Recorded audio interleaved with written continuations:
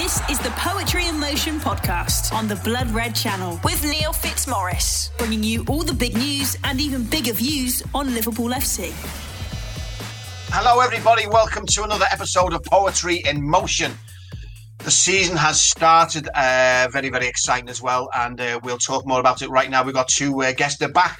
You know the old song, So Good They Named Them Twice? Well, these were so good, they brought them back twice. Back-to-back appearances for Theo Squires and Dan Kay. Hello, boys.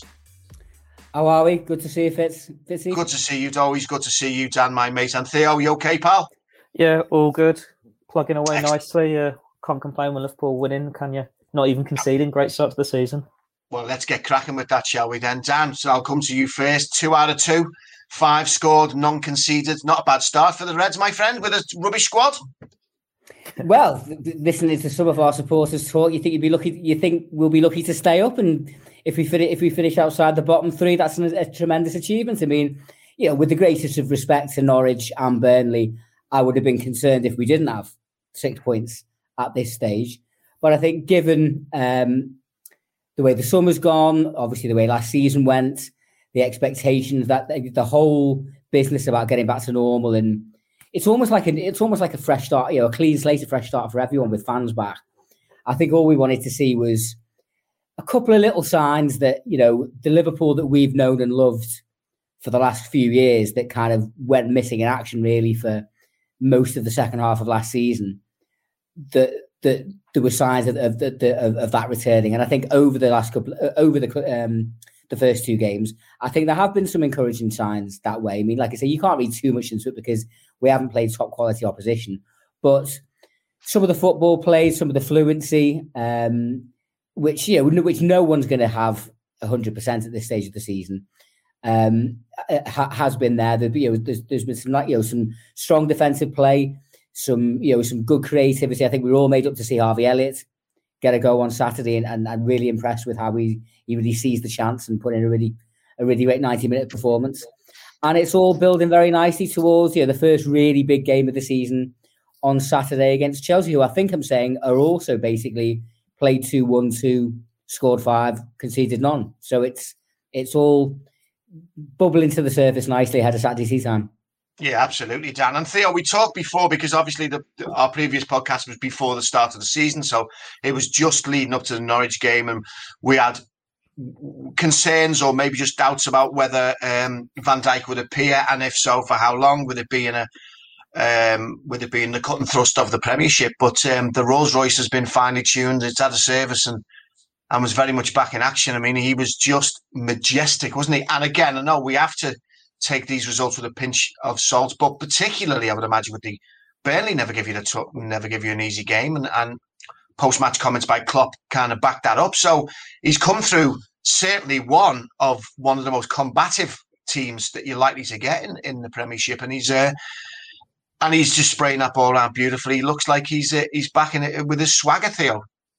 Yeah, definitely. Like we said, didn't we, on the last pod, that pre-season everything went perfectly in terms of players coming back from injury, your new starting playing well, your youngsters playing well, your front for men getting the goals, and it's just been the same, isn't it, at the start of the season? Granted, we've not seen Konate yet, but when you got all your front four scoring, you got Harvey Elliott getting a chance, and Gomez is back from injury, he got his little appearance in the last game, but then Van Dijk doesn't look like a player who's been out for a year, does he? Like you've said there, him spraying the passes around. But what was telling, I think there's 2 things really from what Liverpool really missed last year. One is that threat at set pieces. Like we've seen it at both ends, where there was that spell last season where Liverpool didn't look like they'd ever score from a set piece again, to the extent that Tim Sherwood made a silly person of himself when Liverpool scored that late winner against Tottenham. He said, they're not going to score this. But it's one where he makes such a difference, doesn't he? Like every single corner, every single free kick, you expect him to get on the end of it. Whichever box it's in, he's going to clear it, or he's going to get a header and get a shot on goal. And even if he doesn't win the header, Liverpool are on the edge of the box to get that second ball. And you've seen it every time there's been a set piece, whether it's Salah scoring against Norwich or Harvey Elliott picking up the pieces, Trent picking up the pieces. And that's a huge difference. Liverpool actually look a threat from their crosses again, from their set pieces again. And then it's the fact that the fullbacks can get forward. Like for so long last season, they struggled without Van Dijk because they couldn't just have the two centre-backs sitting back. The full-backs weren't able to express themselves. Liverpool lost that creativity. But now we've seen Tsimikas get an assist, we've seen Trent get an assist. They can both get forward. And, with Van Dijk, even if he's not fully fit yet, he's just going to sweep everything up. Granted, it's Norwich, it's Burnley. It's going to be a very different test against Romelu Lukaku. But it's still Ashley Barnes, Chris Wood, these combative forwards. Timu Pukki has such a good start last time he was in the Premier League. And they've come through them pretty well. Like, there's been the odd iffy moment, I suppose, where there's been a mix-up defensively. Like Burnley could have scored, I think, where there was that mix-up with communication. Alisson came out, missed his punch. Apart from that, they've come through it all swimmingly. And when you think these two players have been out for so long at centre-back and they've just picked up this partnership, and they've both got the pass on them, they've both got that pace on them, they've got both that physical nature on them, it's hard to get past them. And you think, well, even if one of them has a little setback, you just bring on Konaté, you just bring on Joe Gomez. It's strange how quickly things change in football, because this is like polar opposites of what we've been saying about Liverpool 6 months ago. But it really is looking all good for them. And you can see that it really was a special team that won the Premier League title and that was strengthened, rather than it just being one fluky one-off season. And this was the real Liverpool we saw last year, where everything just fell apart. Yeah, extraordinary. And Theo's just touched on it, Dan, but what an extraordinary difference one player can make, in a sense that the threat he carries up front, Van Dijk as well, I'm getting on the end of stuff, but just being able to allow the left and right backs to go charging forward, and knowing there's that stability at the back, and then his distribution. How many times last season, Dan, did we concede goals and we all looked at each other and said that wouldn't have gone in if Van Dijk was on the side? He has that air of him, doesn't he? He has that quality. He's constantly talking to the other players behind him and around him, just saying, calm down, move here, move there. And also great to see that the 5 goals have been scored by our our strikers, isn't it? They're all on the score sheet. Jota, Mane, Salah and Firmino. That's great to see that's getting distributed around there as well, which lets you know really that they're all chomping at the bit, Dan. Absolutely. I mean, in terms of Van Dijk, we've all spoken many times about what a transformative signing he was for Liverpool 3.5 years ago when he came in. In all my time watching football, in all my time watching sport, I can only think of a very small handful of examples where one player has come in and made such an impact. And obviously he's got a very, very deep and varied skill set. So so technically he brings a lot to the party, but certain figures just have presence, don't they? And through the way they carry themselves, through their mentality, through their professionalism, through their leadership. And ever since Van Dijk's walked through the door in January 2018, we've seen that from him. The only other football example I can ever really think of is, and it's one I feel more comfortable making now that we've had a bit of success of our own. But Cantona, when he went to Manchester United, and for years I hated saying that because obviously their rise coincided with our decline. But the difference between making a good team into a winning team, and that's what Van Dijk did for us. That's what Cantona did for them. That's what Kevin Peterson argued did for the England cricket team when he first came in. It's very, very rare that one individual can have that kind of impact. And it is almost like we've signed him again, because obviously he missed the vast majority of last season. And we've all spoken to the nth degree about the knock-on effects of that. He's not even fully fit yet, is he? You know what I mean? He's still only really kind of like in probably third gear. It's probably going to take a month or two for him to get that real kind of match fitness, match sharpness back that can only come through playing matches at the highest level. It's, when someone has an injury of this nature, there is always that kind of doubt. Will they come back the same player? And I don't think we can really make a proper informed judgment on that, really, and probably still a few minutes into the season. But, this isn't the 1970s, medical science being what it is. There's no physical reason why he shouldn't come back. He's just turned 30, hasn't he? So, he won't be getting any younger. He won't be getting any quicker. But I don't think he'll necessarily be getting much slower anytime soon either, because he's a magnificent physical specimen. He's obviously a completely dedicated professional. You just know that he will have been taking on board every single little bit of advice. There'll be no one that'll be wanting him to get back to his absolute premium best than the lad himself. And I think that's something that we've got to look forward to as the season progresses, seeing Virgil van Dijk 2.0 or 3.0, which he might even come back better than before. And just in terms of the goals, that's hugely important, isn't it? I mean, Sadio Mane didn't have his greatest season last campaign by any stretch of the imagination. Mo Salah does what Mo Salah does, doesn't he? There's been a lot of talk about Bobby Firmino. Is his time coming to an end? But he's already, he's been on the field, 2 or 3 minutes at Norwich before he bags. Jota the Slotter has this lovely knack of sometimes really being appearing to be on like the fringe of a match, and then he'll pop up with the ball in the back of the net. So yeah, I hadn't even really considered that until you mentioned it then, Neil. But it is great that that all the strikers have already got at least one under the belt. And one thing that if Liverpool really are to challenge for the top prizes this year, obviously we need them all to be firing on all cylinders. The defenders to be chipping in with a few as well, but the midfield, we need to be getting a couple of midfielders getting 8 to 10 goals, because the bar will. I think once the season settles down, and a lot of our main challenges have bought well, have strengthened well. The likes of United, City, Chelsea. I don't see it being a 2-horse race this year. I think it is going to be tight. I still think you're going to need to get close on 90 points or a bit higher to win it. But if we're going to do that, I think we're going to need our midfielders to start chipping in with a few. Sure, we'll come on to Naby Keita in a bit. He's had a good start to the season, and maybe a slightly different role than what we first envisaged him in as a red shirt. But I think as the season goes on, it's the likes of him, the likes of Henderson, who we're going to be requiring to kind of just come to the party when on the rare occasions that the front lads aren't able to deliver.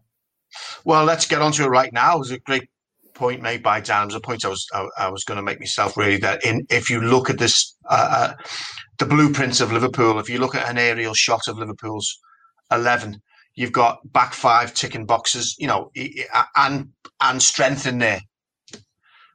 Front 4 doing what the front 4 do, or front 3, sorry. You've got that midfield area then, haven't you? And with the departure of Gini Wijnaldum, and then what a lot of Liverpool fans, a bit of a bugbear is the fact that there hasn't really seemed to have been any strengthening in that area. Shaqiri's gone now. They got rid of other players close season.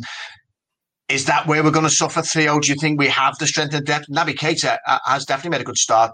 We always have the same doubts about Naby Keita, how much of the season we're going to get out of him.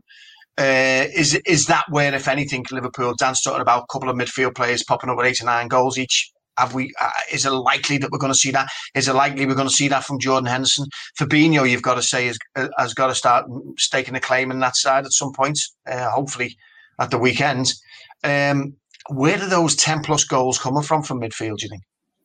It depends how they set the team up, really. Because when you've got the front 4 playing as well as they are scoring goals, there's no reason why, when all the midfielders are up to full fitness, whether that's Henderson back after the Euros, Thiago back after his little injury, Fabinho back after his bereavement, that they can't do 4-2-3-1. Like those 3 central midfielders, we know in a 3 that's probably your first choice, but they could easily be 2 of them in with all forwards playing, and they're going to get you the goals. But then it's when we're in the 4-3-3 at the weekend. Henderson was the number 6, did a great job as number 6. You wouldn't think he hadn't started a game for 6 months. But he was still getting forward, wasn't he? He was still getting into the box, putting crosses in. We know Harvey Elliott can get goals. He did it in the Championship last year. Granted, it's a big step up going from Championship to Premier League, but he's 18. He's got the talent. We're going to see that rise in him. Curtis Jones, we know he's got it in his locker as well. And then you've still got Naby Keita, Alex Oxlade-Chamberlain. They can deliver goals. Minamino's still there and he can play in that midfield. The question isn't about the quality in Liverpool's options or the quantity in Liverpool's options. It's whether you can give some of them minutes and if some of them can stay fit. Because if you were saying you've signed Naby Keita this summer or Oxlade-Chamberlain this summer, or even Harvey Elliott, say he'd been a proper permanent Blackburn player, he has the season he does, and Liverpool go, thanks, we'll have a bit of that 18-year-old who's just bossed it in the Championship. You're happy with that. That is a good window. You've strengthened your midfield, you've looked to the future, and you've got the options there. The only problem is, does Keita break down from injury again? Does Oxlade-Chamberlain break down from injury again? Can you give Minamino or Elliott the minutes they need to really stake a claim on this team? But when Liverpool have got all these players back from injury, Klopp will be able to rotate more. Like he said repeatedly, last year the reason they couldn't rotate was because that spine was ripped out of the team. He couldn't have a different back 4 every week. He had to stick with Alexander-Arnold. He had to stick with Tsimikas. And then with the midfield, it was basically, well, Fabinho's back now. He has to play in that every week. They didn't have Henderson. Thiago just had to play through it. They lost Jota for however many months, and it was just powering through. Well, now they've got the options. They can rotate. They can look at it, see which opponent they're facing, and go, we fancy 4-2-3-1 today. We'll put all 4 of the forwards on, and they will get you goals. Or we can go 4-3-3, go for that experienced heads. But then Harvey Elliott's an exciting player to come on. We know what all these other options can do. The depth is there. They can get the goals. They've done it before. It's just about getting that consistency. And it's not something Liverpool have been able to see for 18 months now for a variety of reasons, from the lows of the pandemic and the injuries of last season to the highs of challenging for a Premier League title and just needing to get other points on the board to get it over that line. Well, now it's starting from scratch. So it is really, everyone can stake that claim and show why they should be in this starting 11.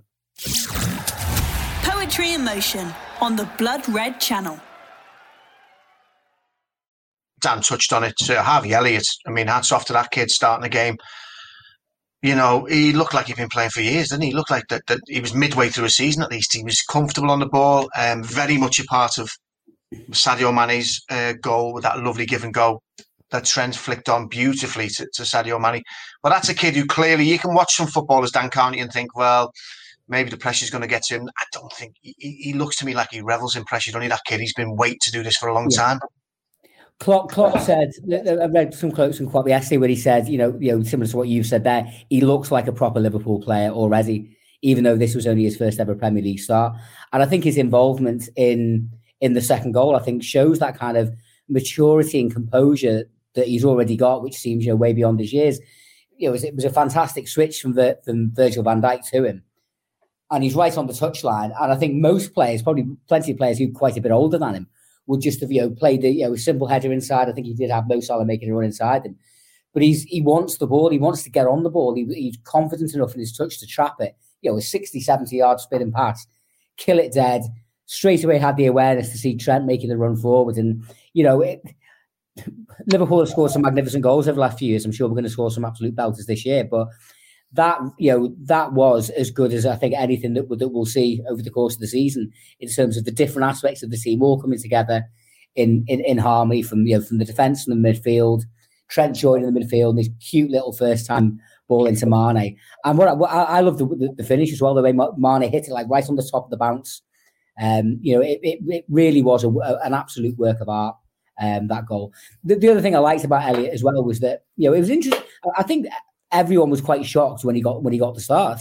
I didn't necessarily expect, you know, Klopp to name the same 11 as at Carrow Road, but when the notifications come through on your phone, and obviously the headline is Harvey Elliott starts, don't really think anyone seen that coming. And you wouldn't necessarily think a team of farmers like Burnley would be the natural best fit for him. But the more you thought about it, the more it kind of made sense. And it was, you know, maybe it was almost a way, from Klopp's point of view, kind of testing his mettle a little, because he got clobbered quite early on, didn't he? In the first 5 minutes, there was one of the Burnley midfielders left a bit of a late one on him, and other players, you know, the Anfield occasion, your Premier League debut, you know, coming back on after your successful loan spelling at Blackburn, some players might have retreated into their shadows a little bit, but it almost seemed to fire up a little bit and kind of like, well, I'll show you. And, you know, I was made up he got the 90 minutes. What I liked about him as much as anything else was his willingness to keep trying things. Not everything he tried came off. I remember there was one spell, that might have been early in the second half, where he gave the ball away maybe 3 or 4 times in a couple of minutes. But this, you know, when people talk about bravery, you know, in football, it isn't always just about blocking shots and last-ditch tackles and putting your head where other people won't put their boots. It's being prepared to try things and make things happen, and, you know, to break the lines in a tight game to make the difference. When you've given the ball away a couple of times, it's very easy to retreat into your shell. Just give it simple, sideways and back. You won't make a mistake. The crowd won't get on your back. I've seen, you know, plenty of older, more experienced, maturer players than Elliott who have done that. Whereas what really encouraged me about Elliott during that particular spell was that it didn't bother him. He was still trying his flicks. You know, not everything came off, but he was still prepared to try and make things happen. That to me says this is someone who's got the temperament to succeed at the highest level, and hopefully we will see that happen with Liverpool. Yeah, absolutely. I was just going to jump in here and say, with Elliott, we can't not discuss the disallowed goal. That assist has been counted. What a ball. It was incredible. Such good vision. And it's one where I think you can relate to him, can't you? Like, he's not a Scouser. But every Liverpool fan can say he's living the dream, isn't he? He's playing alongside Mohamed Salah, and you can tell every time he's on the ball, he's just loving linking up with one of the greatest players on the planet, playing for the club he's supported pretty much all his life. I covered a couple of games at Blackburn last year just to see how he was doing, and it was one where he was in and out of matches, but the players he were playing with, they're not the same level as Liverpool's Premier League, European and World Champions. He'd do a great pass, and they wouldn't be on the same wavelength. So it looks like he's given the ball away. Whereas if you've got Trent Alexander-Arnold cutting in, sprinting into the box, they got on the end of it. And you can see he has become a man, hasn't he, in this loan spell. He's learned the toughness of what you need to play in the Football League lower down. But he's shown that he's a level above it as well. The fact that he could go straight in and thrive. And the fact that he's playing in this team that have been challenging for trophies year after year, and he looks like he's been part and parcel of it for years himself. It's just one way you love to see him playing with a smile on his face. I know he said, didn't he, the other day that he was angered that he didn't score that goal in the friendly when it hit the post against, was it Bilbao? It's like, well, that goal's going to come because he's just someone that will get you off your seat and get you excited because he can do things with the ball. And this is an 18-year-old who's raw, is going to make mistakes. As Dan's just said, he's going to make the odd dodgy decision where he's passed it the wrong way or anything. But when he gets it right, it will get you off your seat and it will excite fans.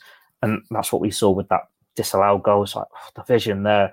We were all up in the press box and just applauding that pretty much. And it's just such a shame that it was chalked off. Something else we can, I suppose, have a go at VAR for, even though it was annoyingly the right decision. But yeah, if that's what we got to see from the first game against Burnley when it's a really physical encounter for him, give him half a season in the Premier League and then we'll be seeing that so much more. Yeah, absolutely. And the mistakes he made, but to be honest with you, I mentioned it when we were watching it, there were mistakes that he was making because he was just trying that little bit too hard. It wasn't sloppiness. It was more the fact that he was overcomplicating some of the things he was trying to do because he was wanting to impress that much, I think, which is the youth side of him, you know what I mean? There was a few little things where he should have done something a little bit more simpler, but he went for it. But as you say, they are going to come out there.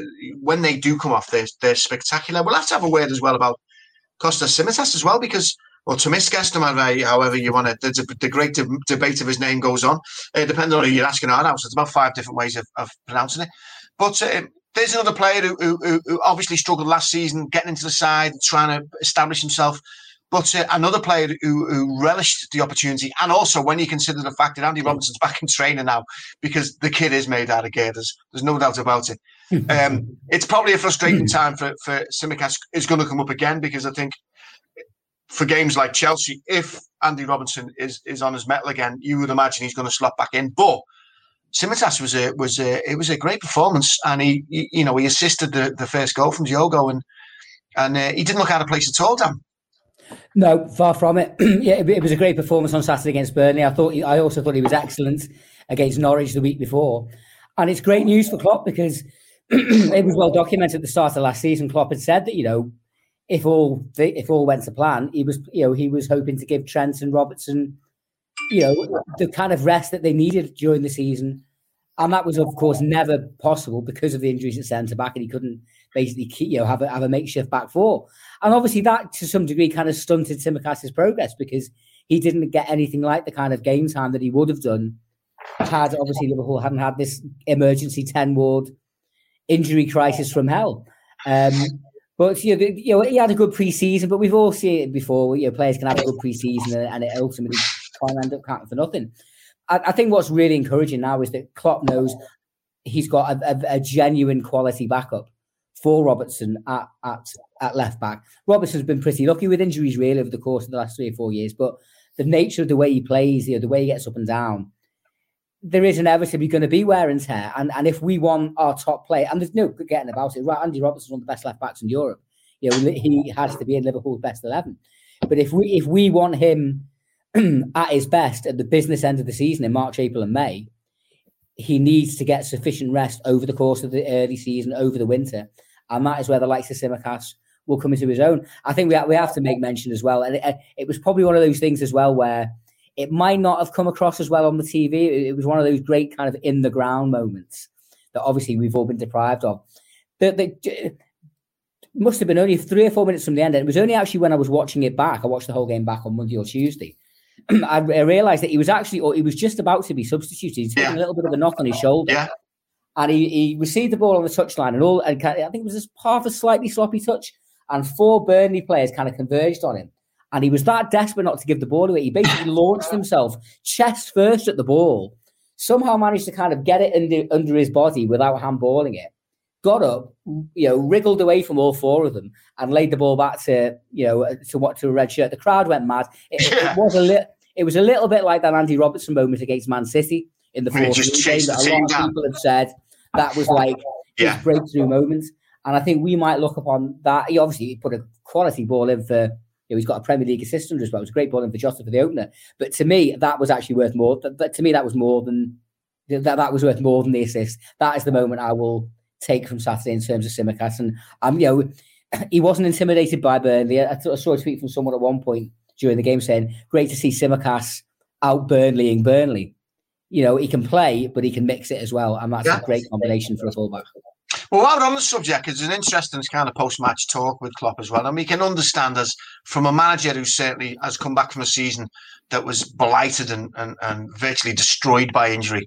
But he had some very interesting points to make. And I found Burnley as bad as Burnley always are. I mean, no disrespect. Look, they don't have the funding that most teams have. The job that Sean Dyche, the ginger Barry White, I call him, baby, on the edge of that. He has no money. He doesn't have much resources. He's done an incredible job of that team. But look, as far as playing football against them, they're a bit of an A-louse team, aren't they? Let's be honest. They will leave a foot in. They're a bit industrious in their tackles, or industrial in their tackles. Klopp was very kind of very vocal about it at the end of the match. He's basically saying stuff like it's like wrestling. But I must admit, I have felt during the games I've watched since the season started that referees have clearly been told to try and get the game flowing, make it flow. It was so stop-starty last year. There was so much anger with fans and pundits alike saying the game isn't going, it's stopping all the time. So I've enjoyed it. But do you think Klopp has a point when it comes to, was he just talking about Burnley? Was he talking about, as they've all said, he was trying to lay claim to referees for future games? But where do we stand on that? I mean, you don't want players getting injured. You want things to be blown up for. But it's nice to see a game flowing as well, Theo, isn't it? Yeah, it's a contact sport. It's a contact game. I suppose it's one last year where the refs didn't have fans in the stadiums breathing down their neck, having a go at them at every single decision. So they would just blow for everything if they thought it, and they know they had VAR to check. But now it's that extra complexity to it. And that's what you want to see. You want to see the contact sport. Like I know Dan's just mentioned the Tsimikas out Burnley and Burnley. Well, there was one, I think it was against Goodmanson, when he's basically made him run into his elbow when he's trying to get through one-on-one. And you want to see that nitty-gritty stuff. You want that physical side to it. It makes it more enjoyable game, doesn't it? When you have the players thunder into challenges and all this sort of things. And yes, sometimes it might be one of those 50-50s where it can go either way and you think it's gone too far. But players thrive playing in those situations. They want it to be that competitive. It's like we want it to be that competitive when we're playing five-a-side or Sunday League, never mind the best players on the planet. And it's one where you know what you're going to get from Burnley. That's why they've got the strikers they do. That's why they play the way they do. And that's why they've been very successful with it. But then it's what managers do, don't they? It's what Ferguson did for years. It's what Arsene Wenger, Mourinho, it's what Guardiola does. It's what Klopp does. They make these points to make referees think, to try and get every single advantage they can, be it players going down in the box wanting penalties or for protection for their players. Like both managers were guilty of it on Saturday, going straight to that fourth official, complaining about challenges or wanting protection for the players. And Liverpool just happened, it was when players went in on Harvey Elliott, but then you'd do that as a manager, wouldn't you? You want that extra protection for your 18-year-old who's making his first Premier League start. It's just part of football. It's something that we all missed last season with no fans and how it went. And now I suppose the manager's going to have to get used to moaning about it again because it's back. And like in the summer, we all saw the Euros where it was able to flow a bit more, where VAR wasn't making it blow up every single time something happened. We all enjoyed it so much more. We got football back. And now we can see it in the Premier League. And it's something I'd much rather Liverpool lost a few 50-50s or Klopp was grumbling about a few elbows or challenges from physical teams than it being so stop-start.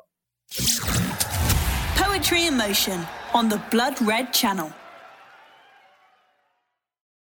I have to say, and it's a bit of a segue, but it's a bit of a light-hearted segue, I suppose, which is much needed, I guess. Is every time I look at Klopp now, I think of the million tattoos around the world that are null and void because the glasses are gone. And as someone who I've recently had double lens replacements because I needed glasses and I was wearing glasses more and more, and I got to an age where it was starting to affect my script reading and writing in general and my stand-up. I went to the comedy club before it opened again, and I went to a comedy night, and I was thinking, I can't see the front row without glasses and driving with glasses. So I had a surgery that was that replaced both my lenses, actually, which sounds horrendous, but it's a 5-minute operation on each eye. And it's given me 20/20 vision for life. And I presume that's what Klopp's had, because you don't need glasses ever again. I mean, you just throw them away. And but I just think about it all, and I've been reading them on Twitter going, where's his glasses? I've got a tattoo. So I think of all them people whenever I see Klopp now. But he looks good, doesn't he? He's one of them people, Dan, isn't he, who actually suits glasses more than not at the moment. Yeah, well, I can imagine there might be a few people, possibly even a couple of the marketing people in Liverpool, who, you remember all those mugs when he came out? I am the normal one. So there might be a fair degree of rebranding that seems to go on there. But I think, look at, certainly early in pre-season, he looked like he enjoyed his summer, Klopp. He looked like he'd had a couple of beers, he'd had a couple of nice meals. Had a couple of Wiener Schnitzels.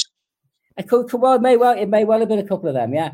And, I think it was very clear that, last season took its toll on everybody, but it took its toll on the manager as well. Obviously, he lost his mum during the course of the season anyway. But, we've said it a million times, since, Klopp's whole thing has been built on this symbiosis between the players, the manager and the crowd. And to have had, it was like we had our heart and soul ripped out last season. And I've got to be honest, I particularly when we were in that awful spell early in the new year, when it just seemed like everything was going wrong and everything felt so joyless and miserable. The thought did cross my mind, kind of like, at that stage, none of us knew how long this was going to go on for. And you're kind of thinking, how much longer is he going to be prepared to stick this out? I think that was maybe just a little bit of insecurity. I can't imagine I was the only fan feeling like that, but probably just a bit of insecurity, because after three and a bit years of almost everything going right, suddenly everything was going wrong.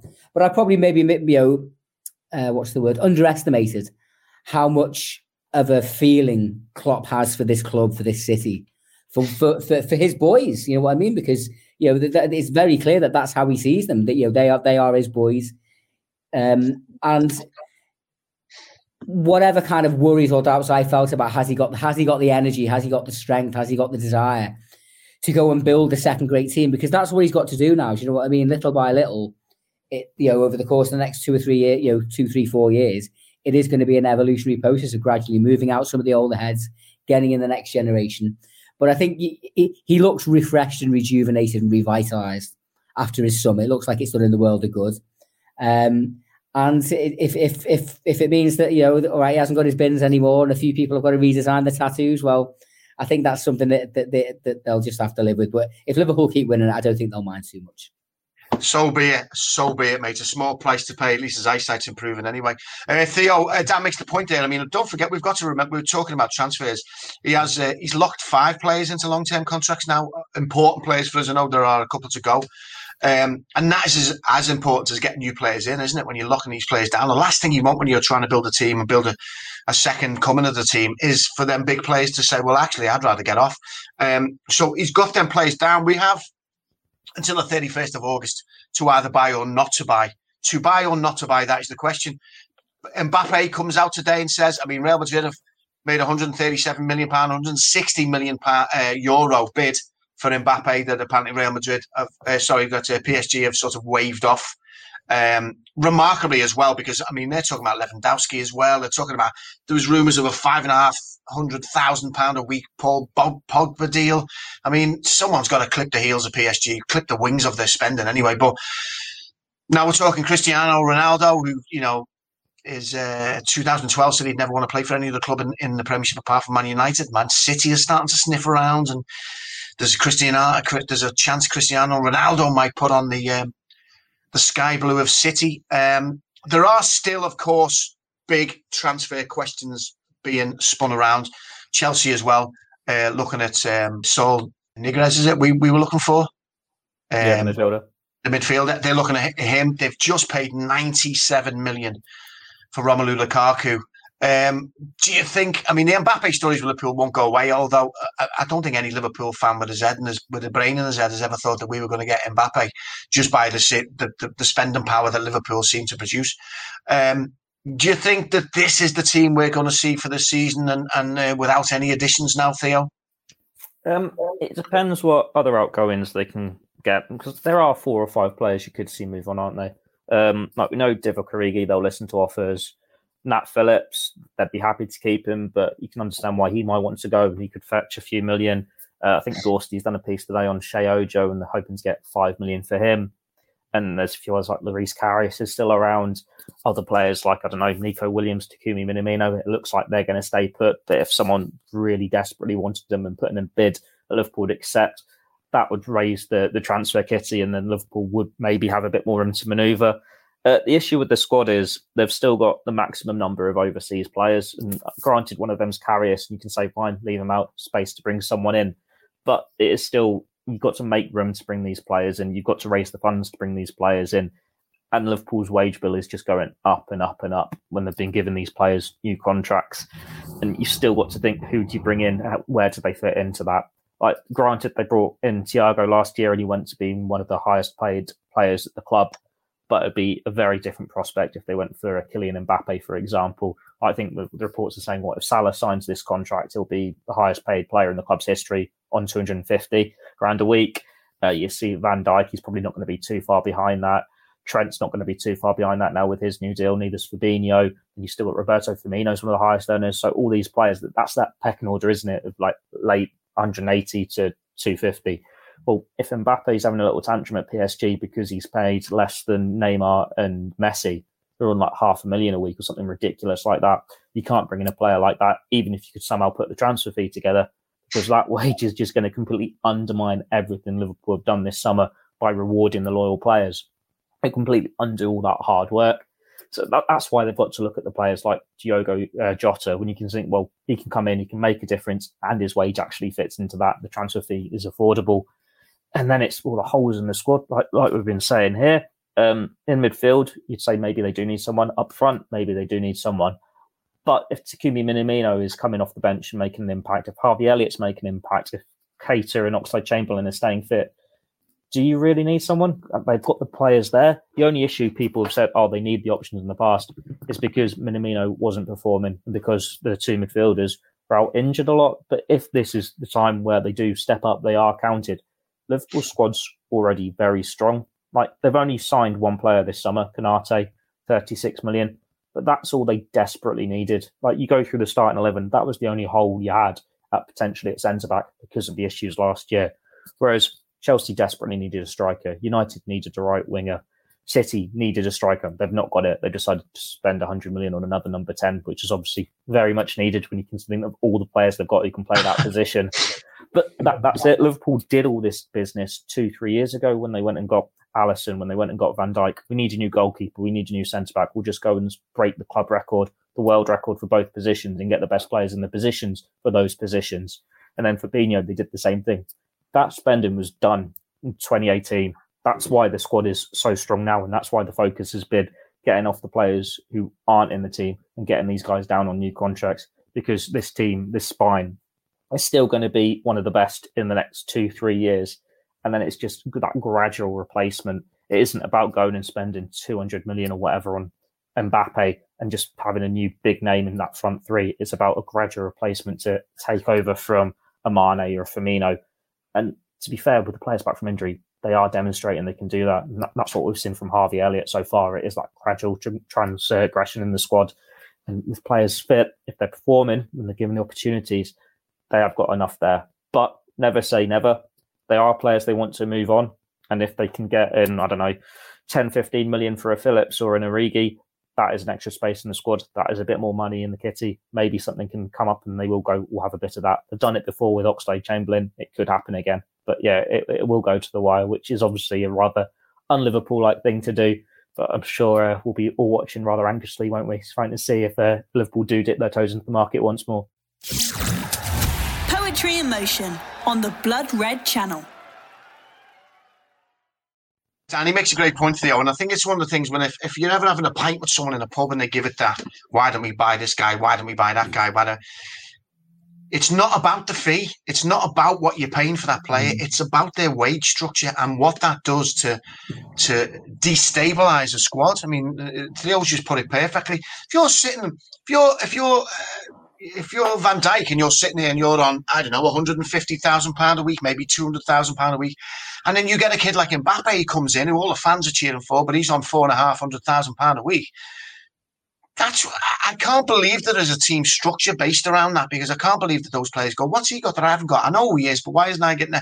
And that's when you get all that interim sort of squabbling. And I never, ever associate Liverpool Football Club with that kind of squabbling, and I hope I never will. And I think we have to just have I think a lot of it is the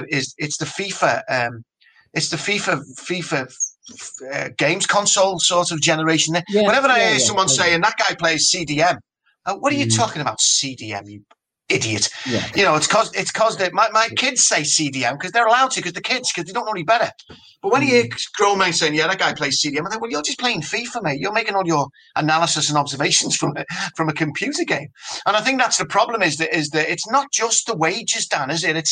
You have to look at the whole infrastructure of our club works.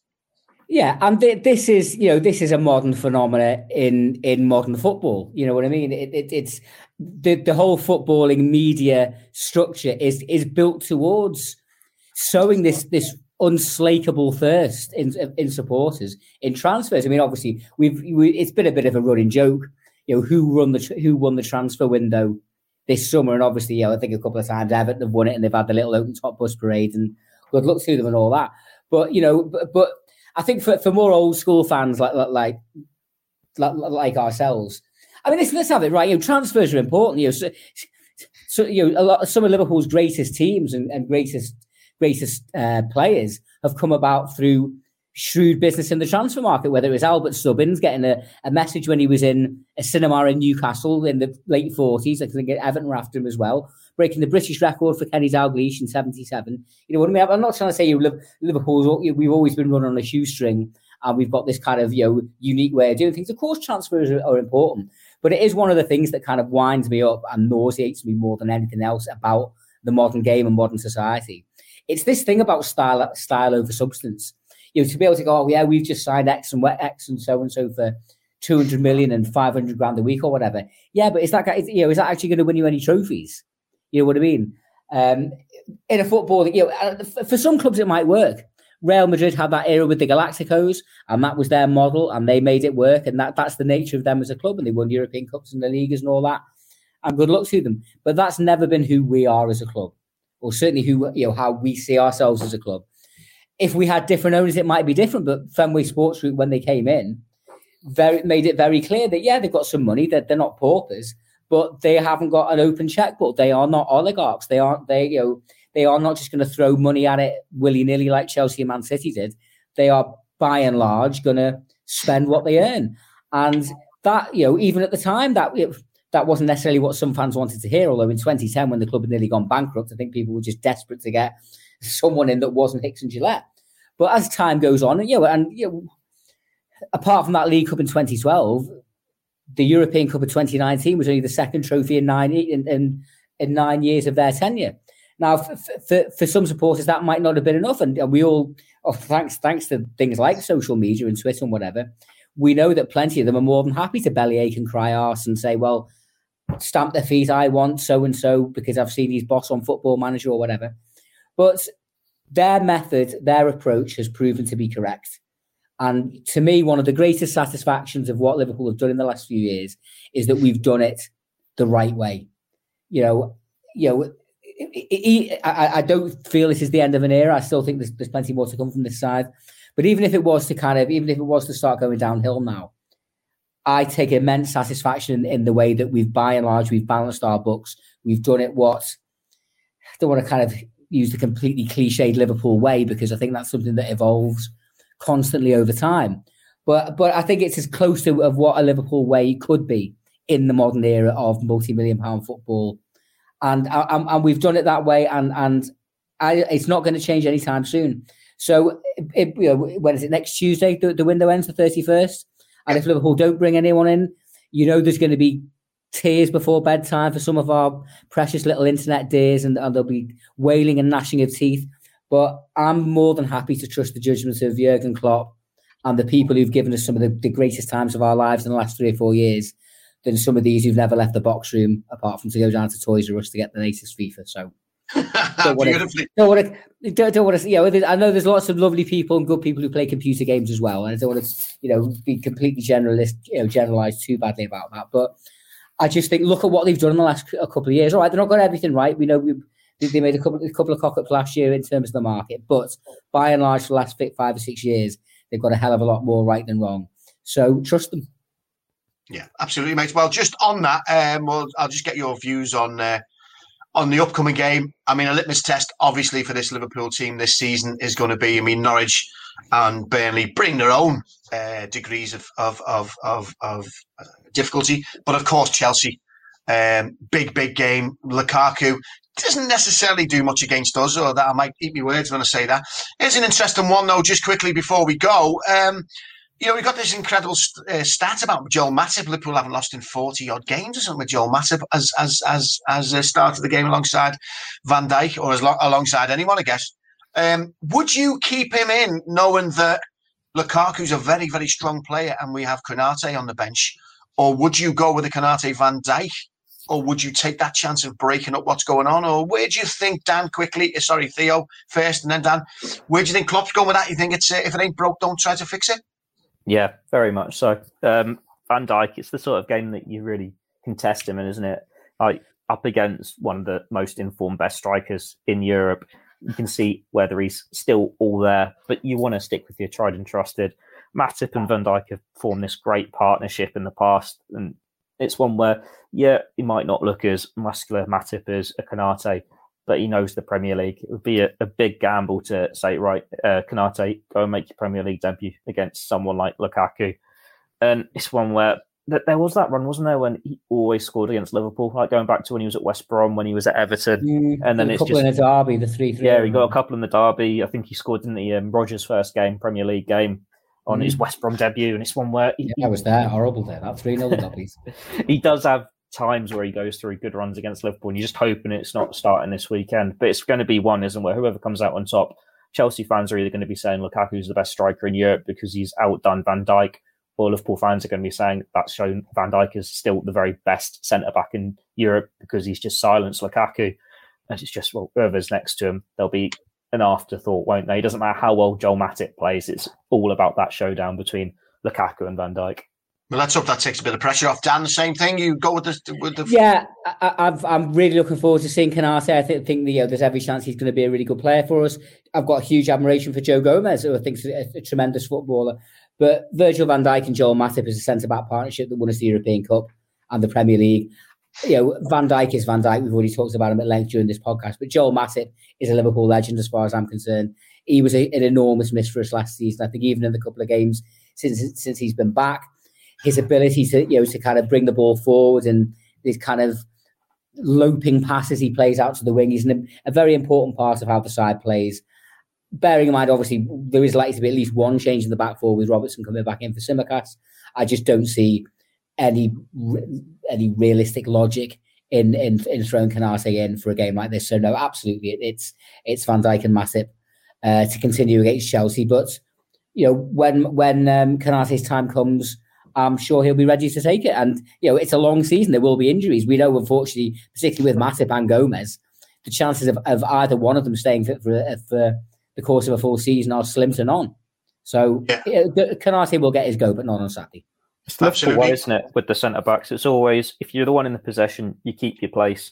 And it just so happens that all of them, apart from Van Dijk, going back to Lovren and that, had their injury issues, and it was one when they'd be in the form of a life, they'd get an injury and someone else would grab the opportunity. And that's just been that recurring cycle with Van Dijk, go alongside Van Dijk with Matip, Gomez and Lovren. But until Matip has an injury, or Van Dijk, touchwood, doesn't, but in case he does get a sat back, it's going to be them two keeping those places. Okay, quick, very, very quick prediction scoreline, Theo? Lukaku will score, but Liverpool 2-1.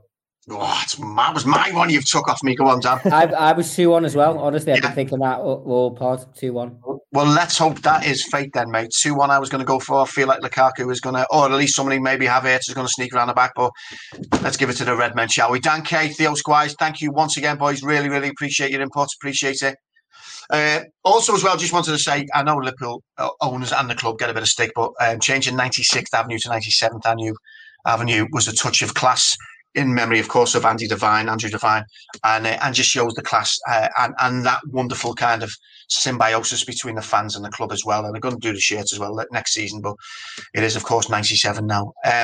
Boys, thank you once again for your input. Really appreciate it. Wherever you're listening to this, I hope you've enjoyed it. The Reds are on a great start. Let's hope we can have more of the same at the weekend. Wherever you're listening, if you're listening to Ali LaRouge, Poetry Motion, or any of the lads as well, give them all a listen. They're all really, really interesting listens for you. Keep listening, keep supporting the Reds, and fingers crossed another 3 points at the weekend. Thank you to Theo Squires and Dan K. You've been listening to the Poetry in Motion podcast on the Blood Red channel.